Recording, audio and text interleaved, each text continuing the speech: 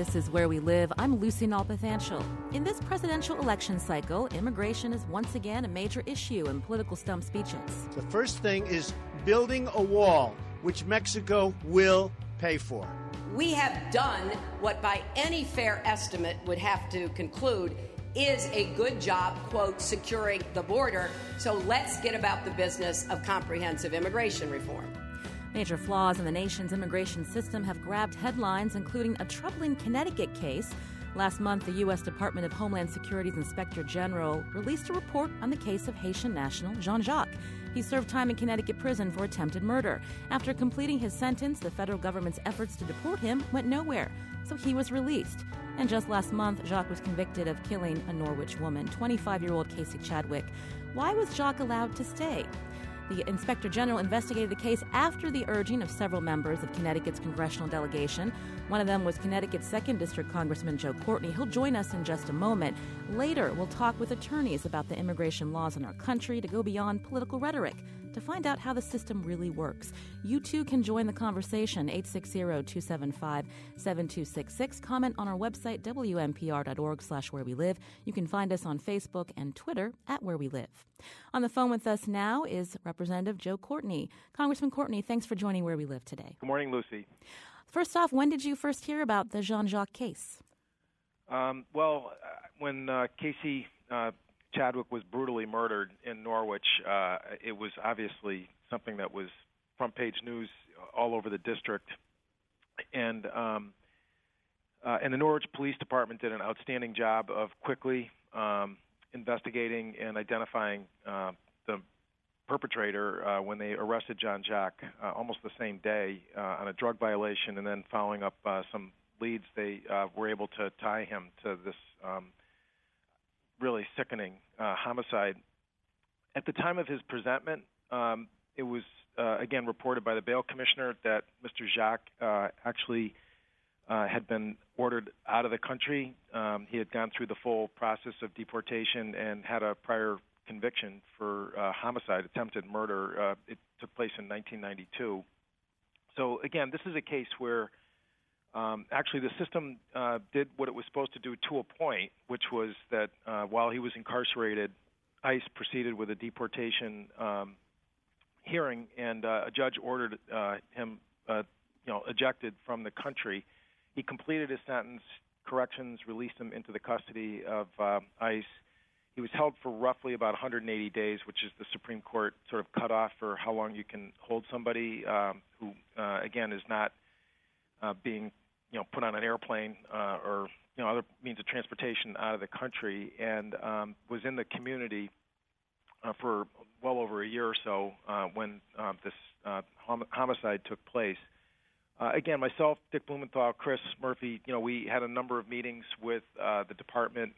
Frankly, the chronology and forensics of what happened here was completely unsatisfactory, and that's when we asked the Inspector General, who again is a really serious professional office, to just sort of go through this case, and they issued their findings again last few weeks or so. This morning, the Office of or the Committee on Government Oversight is going to be holding a hearing in about 20 minutes to sort of go through this issue of where you've got someone who, again, there's no dispute about the fact that this is a person who does not belong in the country. They've had all their due process rights through the deportation hearing process, who, again, is not being repatriated because of the fact that the receiving country has repeatedly denied,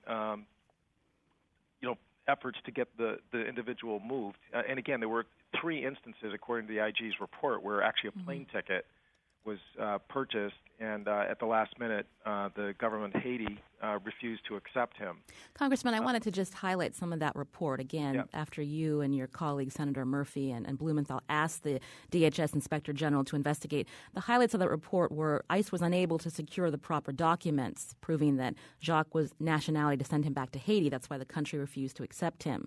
It also said ICE did not follow its own removal guidelines, which included contacting the State Department when a country rejects a citizen that the U.S. wants to deport. It went on to say ICE did not take steps that could have strengthened the case for removal, such as interviewing his family members for additional verification of his nationality or requiring Jacques himself to personally secure such documents himself, a condition of his release. And I think the most glaring problem when you look at this case is that you said that the government couldn't go past the 180 days to detain him, and if they couldn't deport him to ICE, they released him, but they did not supervise him once he was released. I mean, that's pretty troubling. No, it's appalling, and I think the other fact that was reported that I think is just sickening is that the office that administers this program for ICE, which was based out of Newark, had basically about 4 or 5 caseworkers there and 37,000 pending individuals in the community. As you point out, there are some guidelines in terms of prioritizing, which cases should get the focus of the office. And to me, this one should have screamed out the fact that, he was clearly a violent felon who, again, had already exhausted all of his rights in terms of being removed from the country. And yet there is no sort of system in place that's either articulated clearly or being followed that basically prioritizes individuals like Mr. Jacques. The caseworkers basically said they picked the cases that they knew were going to be the easiest in terms of just their experience with different other countries to move people out of the country. So again, there's obviously a larger question of an immigration reform and prioritizing people like Mr. Jacques, whose criminal history, again, made him totally and completely outside of any, I think, defensible position to be in the U.S. But, there also, I think, is serious questions about the way ICE is running its system in terms of, the training it gives to the folks who work in the system, and also, putting some metrics in place about, which cases really get top billing in terms of priority. And that did not happen here. You're listening to Where We Live. I'm Lucy Nalpathanchel. On the phone with us is 2nd District Congressman Joe Courtney. And in just a few moments, he's going to be waving onto a House Oversight and Government Reform Committee hearing in Washington to talk about a troubling case here in Connecticut. A Haitian national, Jean Jacques, who served a prior conviction in Connecticut State Prison for attempted murder. He was unable to be deported. ICE tried several times back to Haiti. Haiti said they didn't have proof of his nationality, so the government didn't know what to do with him. They ended up releasing him. And then he went on and was convicted of the murder of 25-year-old Casey Chadwick. If you've been following this case and you want to chime in, the phone number 860-275-7266. I wanted to just bring up that Senator Blumenthal spoke about that IG report that was released last month during a Senate Judiciary Committee meeting. Here's what Homeland Security Secretary Jay Johnson told Senator Blumenthal about efforts to deport dangerous people like Jean Jacques from this country. We have, over the last 2 years, stepped up our efforts and, frankly, our pressure on a number of these countries. We've entered into MOUs to take back more of their people, but very clearly this is a work in progress, and at some point I'm going to advocate that we use the ultimate sanction we have available to us, which is to deny visas to these countries if we don't see more progress. Congressman Courtney, this isn't the first time that option has come up, right? Have there been other legislation to compel these countries to take back citizens of their country if they've been convicted of crimes such as Jean Jacques? Yeah, the legal authority for DHS to raise the stakes as far as countries that are balking at accepting individuals like Mr. Jacques, to be honest with you, they have been on the books already. This is something that was within the State Department's discretion. What I think the IG's report focused on was that, again, the sort of integration between Homeland Security and the Department of State is just totally dysfunctional. And there was the MOU, the Memorandum of Understanding that Secretary Johnson, who I have a great deal of respect for, referred to.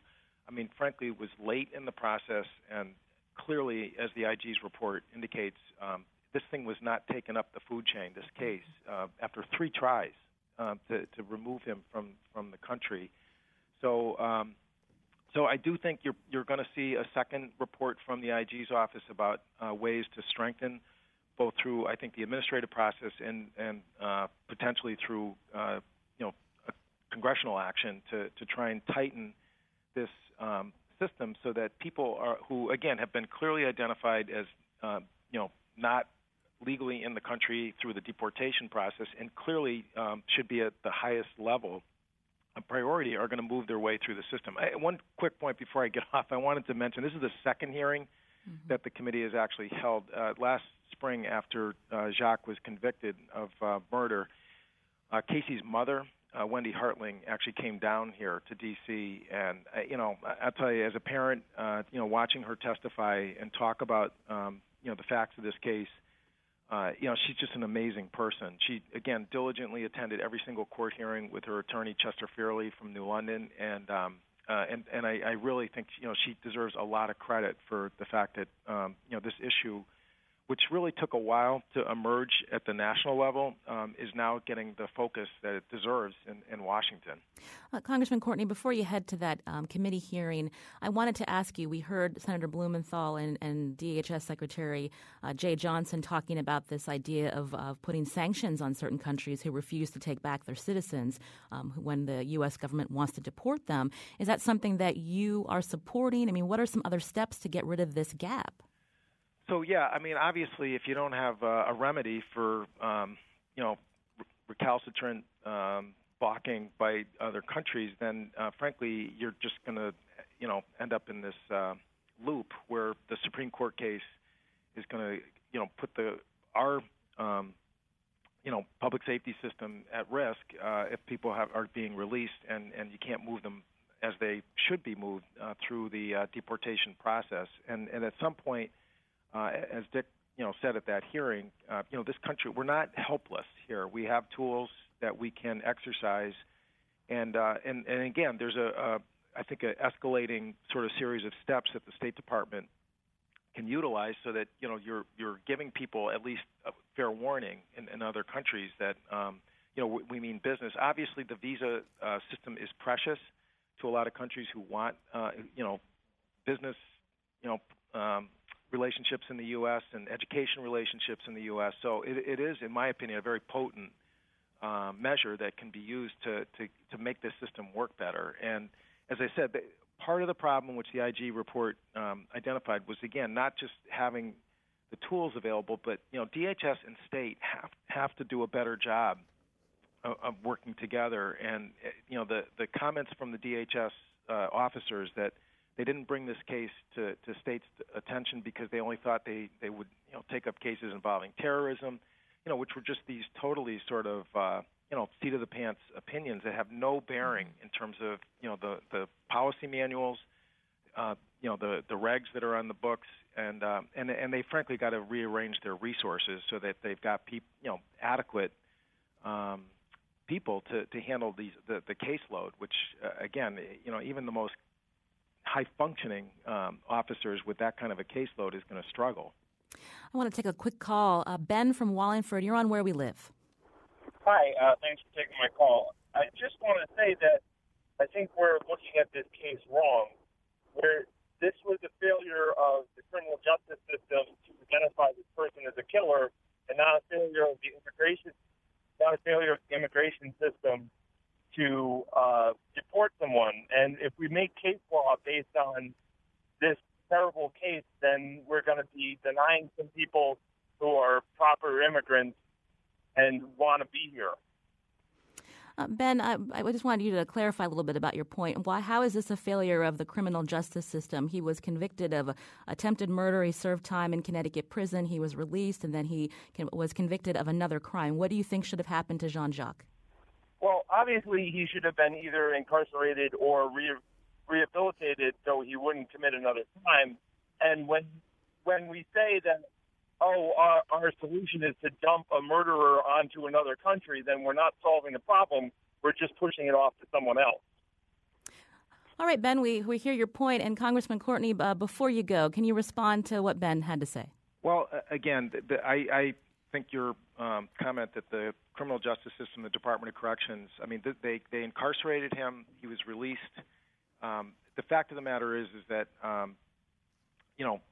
this individual went through the full deportation processes. Your guest Slater, I think, can attest. I mean, that is not a sort of knee-jerk system. I mean, people have rights to challenge questions that the caller may feel have to be raised in in terms of fairness and due process, et cetera. But if we can't deport someone who's convicted of a violent offense, then frankly, that's really, I think, going to create grave problems in terms of public support for our immigration system. I mean, I think, again, as someone who supported the president's executive order, and I've been a co-sponsor of measures similar to what came through the Senate a couple of years ago to get some rational changes in the system here. I mean, the fact of the matter is, though, that our system should not just sort of be blind to the fact that there's some individuals that who really don't merit residency in this country when they are convicted of these kinds of offenses. And this has been on the books for years in terms of being able to deport people of serious felonies. And really what this case is about is really trying to make that system function the way it's supposed to, both through statutory law and administrative law, and that did not happen in this case. I want to thank Congressman Joe Courtney from the 2nd District for joining us. I know he has to go on to a committee hearing. We're going to hear more from your office, I'm sure, about how to handle this serious flaw in our immigration system. I want to thank you for your time today. Thank Lucy. So who is being deported? These gaps in policies that allow people like Jean-Jacques to remain here, how long have they existed in our immigration system? An immigration attorney joins us in studio. We'll take more of your questions and comments. That number, 860-275-7266. This is Where We Live.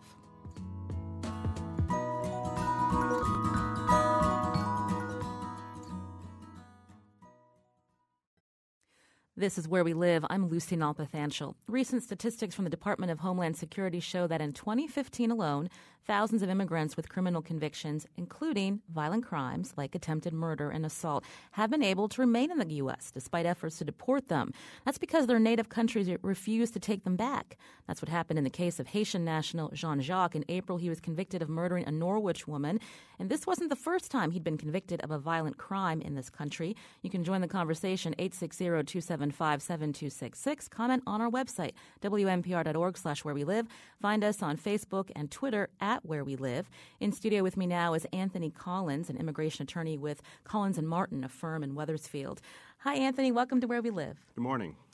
I asked you to come onto the show because I felt like we really needed an expert because we know immigration law is very complex. When you look at a case like Jean-Jacques and how the government was unable to deport him, when you look at that report, what are some things that really stand out to you? There were a couple of things that I noticed. Number one was that Mr. Jacques was ordered deported in 2003. I don't think the report is correct in that regard. He had a final order of removal from 2003 and was in state custody for at least another 7 years.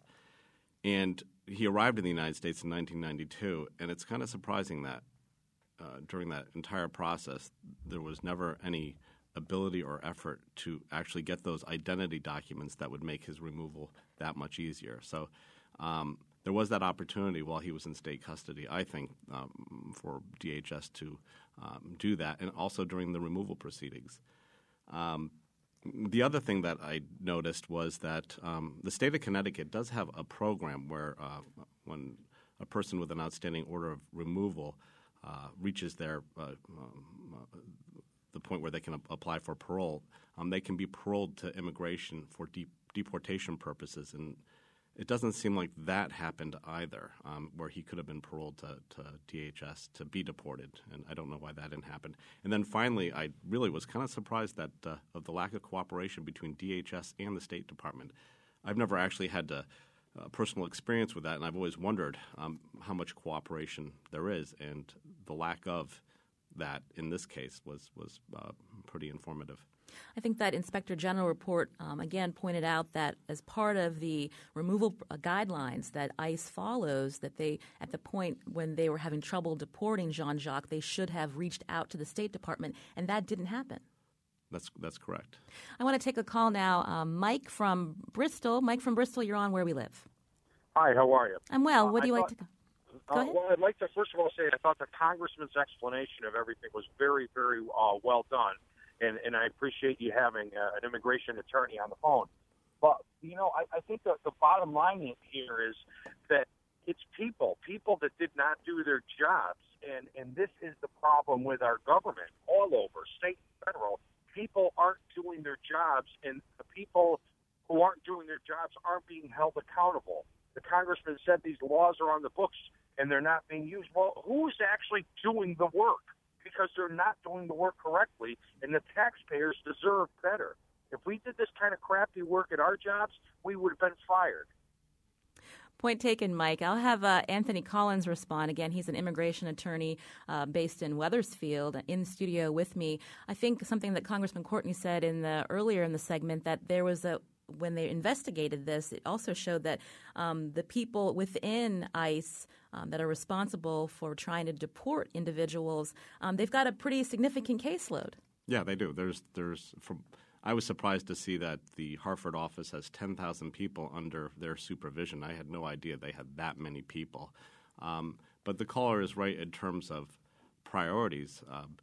I think from higher up there was some dysfunction there in terms of determining what the priorities are. And one of the key things that I see is that this office is supervising people that are in removal proceedings that have no criminal record, and they're also supervising people with serious criminal records. And it seems to me that there should be a division there, that they should have someone dedicated to those people with serious criminal records with outstanding orders of removal, and they should not lose sight of those cases.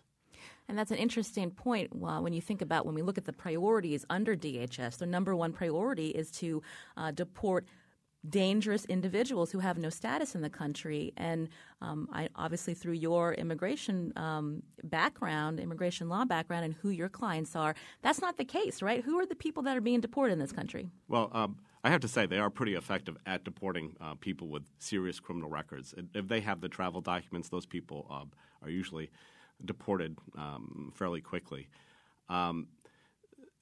But in terms of could you the question again? What was that? I was just curious, who are the people that are being deported if they're not?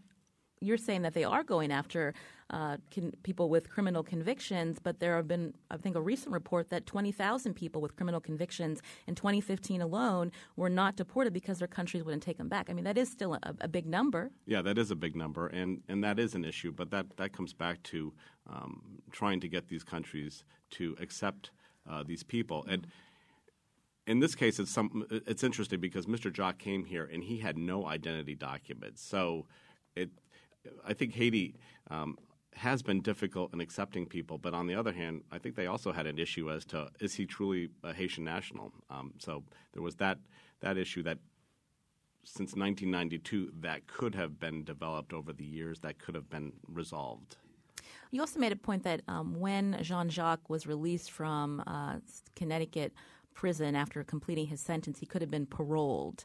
Can you talk specifically about that? Because what would that have been? Would that have been an electronic bracelet on him? They would have known where he was and been able to monitor him more effectively? No, actually, it's a very simple process. Mm-hmm. A person with an outstanding order of deportation, when they go before the Connecticut Board of Pardons and Parole, when they are paroled, they're not released to the community. They are released to DHS custody for DHS to deport them, so that Connecticut has the assurance that this person that they've paroled is not going to be walking in the streets. And I know that program is in effect. I don't know how effective it is, but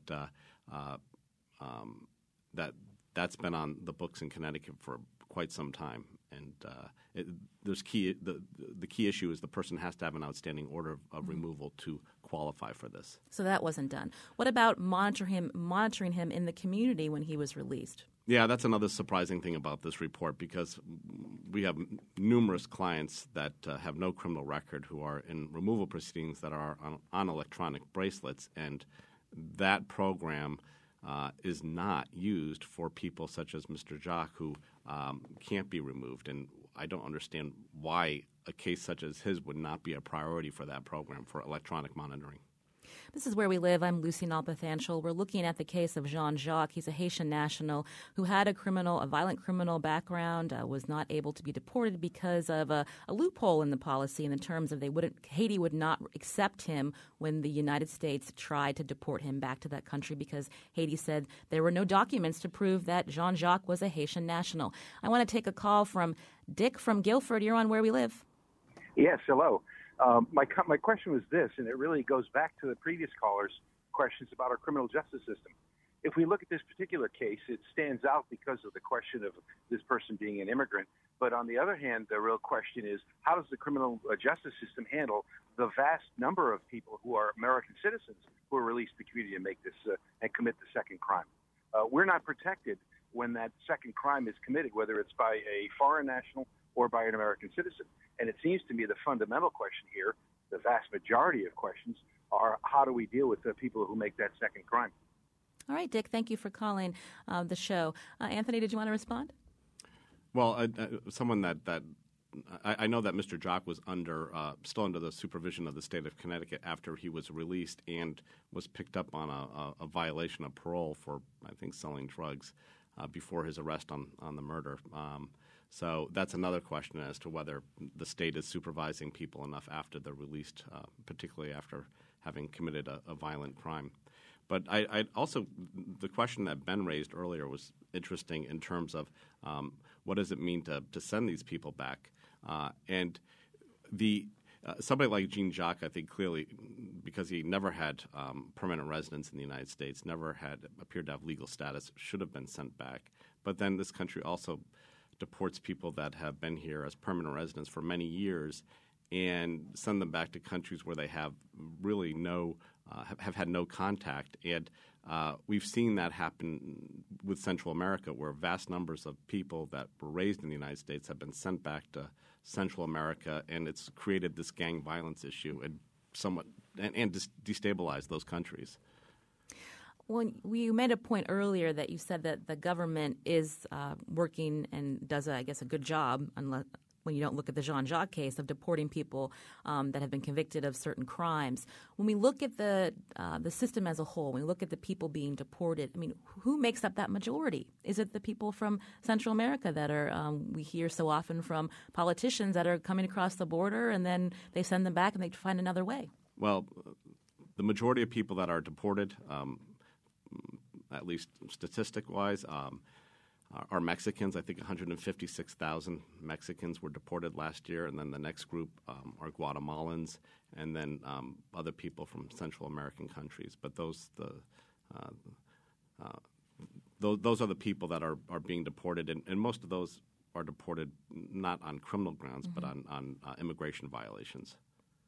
And Congressman Courtney had also made the point that, this has been an ongoing problem. And so when we hear that there's going to be another committee hearing to look at issues within our system, I mean, you've been doing this for some time. You're practicing immigration law. I mean, what are some of the measures that can be taken to fix the system? Well, I think this really comes back to comprehensive immigration reform. These laws were passed 20 years ago. They've been subject to quite a bit of litigation, and I think anybody who works in this area could see that they need to go back and look at these laws. The Supreme Court ruling dealing with the release of people with final orders of removal that can't be deported, the Zavidas decision, there needs to be some legislation in terms of how that rule is implemented. And I think the Supreme Court said that in their decision, that there was an absence of legislative direction there. So they really need to go back and look at these laws and see what's working and what's not working, and in terms of what crimes should make people deportable and what crimes should not be. At the present time, a shoplifting offense can make somebody deportable, but not a DUI. So there's some real problems with our immigration system right now, as everybody knows. And meanwhile, the people that are within the system that are have these removal proceedings, not all of them get fair representation. Yeah, a person that's in removal proceedings does not have the right to an attorney. Mm-hmm. This is Where We Live. I'm Lucy Nalpathanchel. Anthony Collins is in studio with me. He's an immigration attorney with a firm based in Wethersfield. We're talking about immigration reform and specifically looking at the case of Jean-Jacques. He was a Haitian national, again, that the government tried to deport back to Haiti. Haiti wouldn't accept him because they said he had no paperwork to prove that he was a national of that country, and then he went on to commit and be convicted of another murder. If you have a question for Anthony Collins about how the immigration system works, 860-275-7266. Again, 860-275-7266. You can reach us at Where We Live, WNPR, and Twitter, Facebook, at Where We Live. I want to read a tweet from Jessica. She says, immigration is vital in this country, but we need laws and a process that everyone needs to follow, or else it's chaos. I think most people would agree with you, Jessica. And I wanted to turn back to you, Anthony Collins. Well, again, when you talk about the people that your firm represents, I mean, what are some of the issues that they have before them, and how quickly are those issues remedied?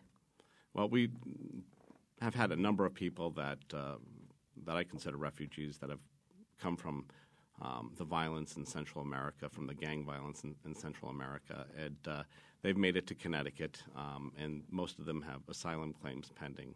And a number of those people are on electronic monitoring, and that to me that concerns me. Why are these people on electronic monitoring when most of them do have legitimate claims for asylum? I don't think there's really an issue about them appearing in court, whereas somebody like Mr. Jock was not subject to that monitoring. That concerns me. Mm-hmm. And having a lot of these people on this monitoring program, it can be very difficult having that bracelet on your ankle in terms of having it charged. It can be very uncomfortable. I would hope that program was maybe used more intelligently. One thing we haven't talked about yet is cost of our immigration system, especially when there are proceedings in immigration court here in Hartford, for instance. What is the cost to taxpayers when you look at these very many cases that are in the system? Some, people are getting deported. Some people are waiting, getting deferred action, which means that they're able to stay for another year before they apply again. I mean, what is the cost to Americans? That is an interesting question, and I've wondered about that myself. When I see this monitoring program, it's run by a private company, BI Incorporated, and before this program, I was trying to find out how much money they are making from these monitoring programs and how effective it really is. The costs are substantial. On the other hand, if we had a way to people that are here maybe without status, there should be who've been here for many years, who have family here, they should have work permits. So they're contributing to the system, that they're paying taxes. Part of the reason we're doing this show, too, is, again, it's an election year. We hear from presumptive presidential candidates like Donald Trump who say, immigration officials should simply find and deport the estimated 11 million immigrants living here illegally. Is it that simple, Anthony? No, that's, I think, a very uninformed viewpoint. I would say at least half, if not three-quarters of those people have connections to the United States in the form of children that are U.S. citizens or parents or spouses, and it's not that simple. And a lot of them contribute greatly to the society, culturally, economically.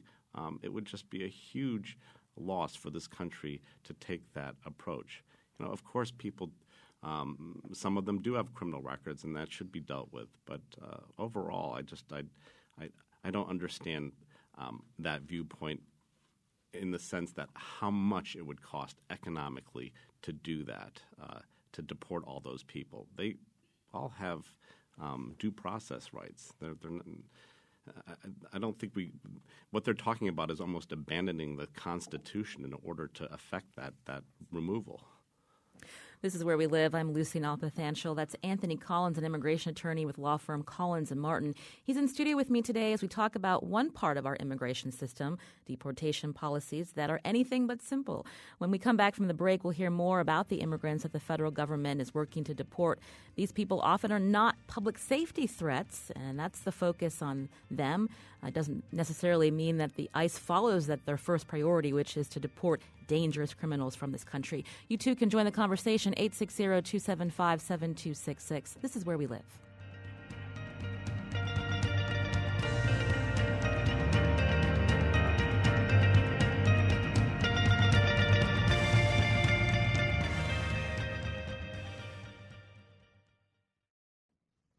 This is Where We Live. I'm Lucy Nalpathanchel. Coming up on tomorrow's show, the Republican and Democratic national conventions are just around the corner, and both parties are expected to nominate two of the most unpopular candidates in recent history, Donald Trump and Hillary Clinton.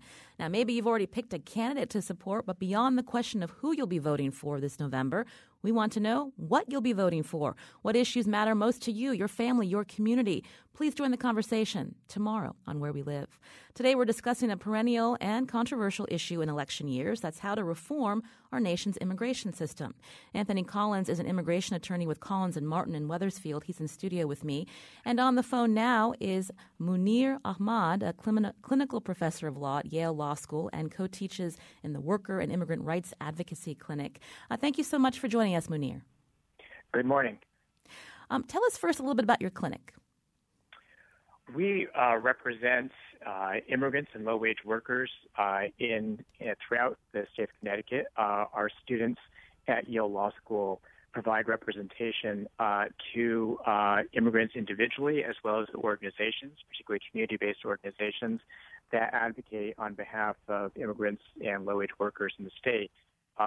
So we have a pretty broad array of clients in both litigation and non-litigation matters. And our students have the experience of providing direct representation to these groups and helping to contribute to the development of a robust community of immigrants' rights advocates in Connecticut and in the nation. For the people that your clinic represents, I mean, often are they in deportation proceedings because they may have come here without documents? Or, talk about how some of them end up in the removal proceedings. Well, people end up in removal proceedings in all sorts of ways, and it's true that there are some who are facing deportation because they either came without a documentation or they may have overstayed a visa. We represent a great many clients who are long-term residents of Connecticut, oftentimes who have had a green card for decades and then faced deportation. One of our clients, for example, is a man named Arnold Giamarco, who came to Connecticut in 1960 at the age of 4. He lived in Connecticut for 51 years. He was a veteran of the Army in the Connecticut National Guard. He got married. He had a daughter. He applied to naturalize, but the government actually never adjudicated his application. And then 51 years after he arrived, ICE deported him based on an old shoplifting and possessory drug conviction charges. So it's not, the idea that the deportation machinery of the government is focused exclusively on hardened criminals or on this myth of people sneaking into the country to kind of do damage is really belied by the real lives of immigrants that we see day in and day out. So Mr. Giamarco had legal status in the country, held a green card for most of his life. He was deported, you said, for a shoplifting charge? Shoplifting and possessory drug conviction charges. And his is a case, too, where he had applied to naturalize, and had the government actually adjudicated his application, he would have been a U.S. citizen, in which case he wouldn't have been subject to deportation. And, that highlights really two of the many problems in the immigration system. One is that there's just a very high level of dysfunction in terms of the bureaucracy handling applications in a timely way so that people have the benefit or the protection that they deserve. And the second is sometimes the arbitrariness of citizenship. Had the application been approved, Mr. Giamarco would have been considered fully a member of our society and not subject to deportation. But because for unexplained reasons, the government never actually adjudicated it, he's treated like persona non grata and subject to really banishment from the only life that he had known for 51 years. And you can contrast his case to Jean-Jacques, again, someone who had no legal status in this country, was convicted of a serious crime, attempted murder, spent several years in state prison, got out, was unable to be deported because of this gap, that where Haiti says they would not take him back because they don't have documentation that he is really a citizen of Haiti. And then he goes and commits another crime and is convicted of that as well. And now he's sitting in prison yet again. I want to take a call from Kathy from Norwich. Kathy, you're on Where We Live. Hi. I'm calling because of Mr. Gianmarco also and Mr. Jacques. I live in Norwich, so I live in the town where Mr. Jacques committed this murder, and I also know the Gianmarco family. And I wanted to ask the immigration attorney, what grounds do they generally have in deporting someone, particularly someone who is here legally, like Mr. Gianmarco, who has a family, he's married and has a child, and they just come and take him out of the home, put him in, hold him without a chance of release until they deport him back to a country that he really doesn't know because he left there at age 4. What are their bases? I mean, I heard the Yale professor, and I know that they are working on this case, and I'm hoping that Mr. Gianmarco gets back because, as I said, I know the family, and I'm just appalled at the whole situation. Well, thank you, Kathy, for your call. I want to have both attorneys answer your question. First, Munir, well, she wants to know, what guidelines does the government use on who they choose to deport? Well, the government has a great deal of authority to deport people for convictions of even very minor crimes. Shoplifting is a good example of that. Passing a bad check is another example. They also have a great deal of authority to exercise discretion in terms of which cases they'll pursue and which they won't. And I think the Gianmarco case is a good, painful example of the ways in which the government has exercised that discretion quite poorly. I should say that once proceedings are begun and someone like Mr. Gianmarco ends up before an immigration judge, because of changes to the immigration law that date back to 1996, the immigration judges don't have a great deal of discretion. It's a very unforgiving system once the formal process has begun. And the ability to weigh the equities, such as the duration of residence in the country and family ties and community ties and so forth, is really quite constrained. But the Department of Homeland Security maintains a great deal of discretion and authority in deciding which cases it wants to prosecute and how. And unfortunately, it's oftentimes exercises that discretion in a really poor and unfortunate way. I would just add quickly, there's another case that arises from raids, home raids that ICE conducted back in 2007 in the Fairhaven neighborhood, a very predominantly Latino neighborhood of New Haven, where ICE agents went door to door and arrested people in a racially targeted way. People who looked to be Latino got swept up. 32 people got arrested in the course of those raids just days after New Haven had approved a municipal ID program for its residents.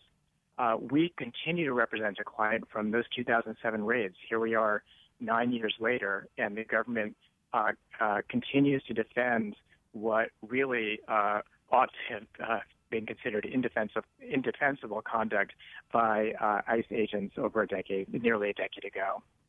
And Anthony Collins, again, an immigration attorney here in studio with me, Kathy from Norwich, again, wanted to know, what guidelines does the government use and how they choose who to deport? Well, I agree with Munir that it's a very mechanical system and the legislation from 20 years ago basically took away a lot of discretion from the immigration judge. There is a complete lack of proportionality between what happens to people. It doesn't take into account the length of their residence. Certain crimes are treated much more severely than other crimes, and that doesn't make sense. For example, the shoplifting conviction.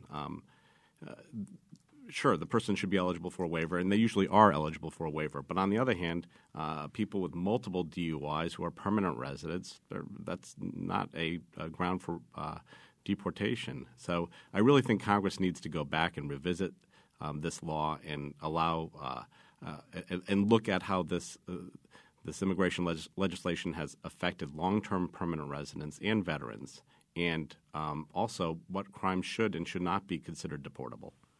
This is Where We Live. I'm Lucy Nalpathanchel. We're talking about immigration reform. Just a few minutes left. I wanted to ask both our guests, when we look at the legacy of President Obama this last 8 years, what has he done that in his administration that both helps and hurts the clients that you represent? I have to say the program for children, deferred action for childhood arrivals, has been a tremendous success. I think it was a very courageous program. We've seen lots of kids get their work permits. They're going to college now, and they're good people, and that's been a great program. He's also implemented a program that allows relatives, spouses of U.S. citizens, and children of U.S. citizens to process their paperwork in the United States and then get their green cards in their country. They go back to their country to get their green cards, but everything is done here. That's called the I-601A program, and that is just a brilliant idea, and it should be expanded. I don't think it's a program that anyone should object to because the person is going back to their country to get their green card. So those are two things that I've seen that have just been very, very helpful. And Munir Ahmed, a clinical professor of law at Yale Law School, and you co-teach at the Worker and Immigrant Rights Advocacy Clinic, the legacy of President Obama in terms of the clients that you represent. Well, I think it's a mixed legacy. I think that the DACA program that Tony mentions and the 601A waiver program that he mentions, as well as the effort that the administration made to try to provide interim relief to the parents of U.S. citizen children and lawful permanent resident children, and to expand the DACA program that unfortunately the Supreme Court failed to validate this past term. Those all, I think, were very, very positive efforts. It's undercut, though, by, I think, what was a really tragic strategic decision that the administration took to try to show that it was going to be tough on enforcement in order to persuade Republicans to move on comprehensive immigration reform. And that decision led to an average of 400,000 deportations a year over the course of each of the years of the Obama administration. That number's gone down a little bit in the last year or so, but essentially it's an unprecedented level of deportations, and such that one legacy of the Obama administration is that he will have deported more people in his administration than any other president. And those are abstract numbers, but when you look at them in the lives of people like Mr. Gianmarco and countless others, they tear apart the fabric of families and communities in a really terrible way, and with nothing to show for it. The strategy simply didn't work. Their comprehensive immigration reform was brought up in 2013 and failed, and there was no opportunity to bring it up again. And many, many families have paid an extremely high cost for that strategic decision. Just under a minute, Munir, I just wanted to go back to you real quick when you say, when we look at the legacy of President Obama, this fall, starting next year, we'll have a new president. Are you holding your breath that this country will finally see immigration reform?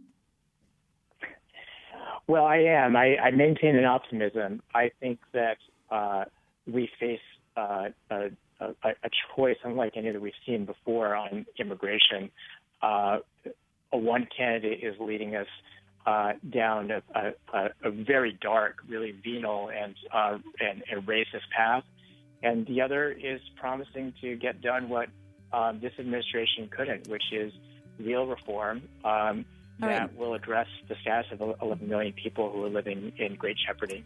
Munir Ahmed, thank you so much. We'll have to leave it there. Also, Anthony Collins, an immigration attorney in Wethersfield. This is Where We Live.